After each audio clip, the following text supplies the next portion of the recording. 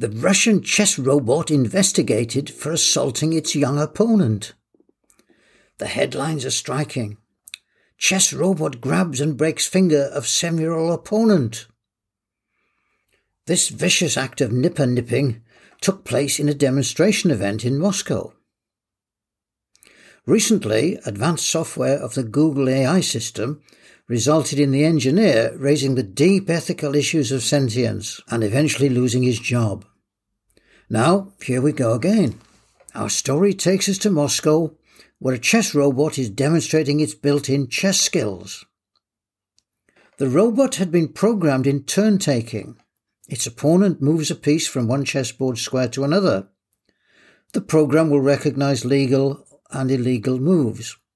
If the move is legal, the robot activates its move-making sequences, plucking up an opponent's piece if its move involves a capture, then moving his own piece to the desired square.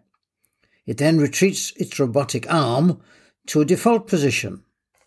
An illegal move will set off a default routine, maybe the robot claiming the game, or letting the human try again until a legitimate move is achieved. Here is my surmise on the finger grab. The instructions direct the robotic grasping mechanism towards a piece like a tiny docking mechanism. This time his opponent, young Christopher, who had already shown an over-eager tendency to move, may have placed his finger in a position it was mistaken for a chess piece that the robot hand wanted to move or capture. The robot just thought it was picking up a pawn, not a pinky. The video of the incident shows the robot playing 3 opponents, including the 7-year-old.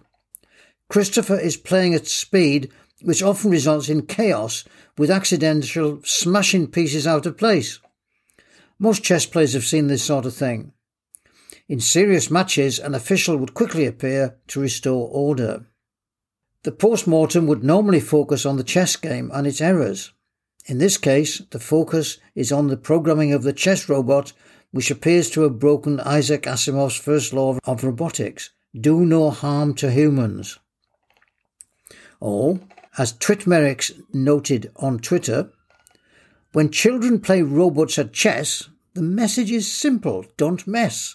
Some kids gotta learn to wait for their turn or wind up with one finger less.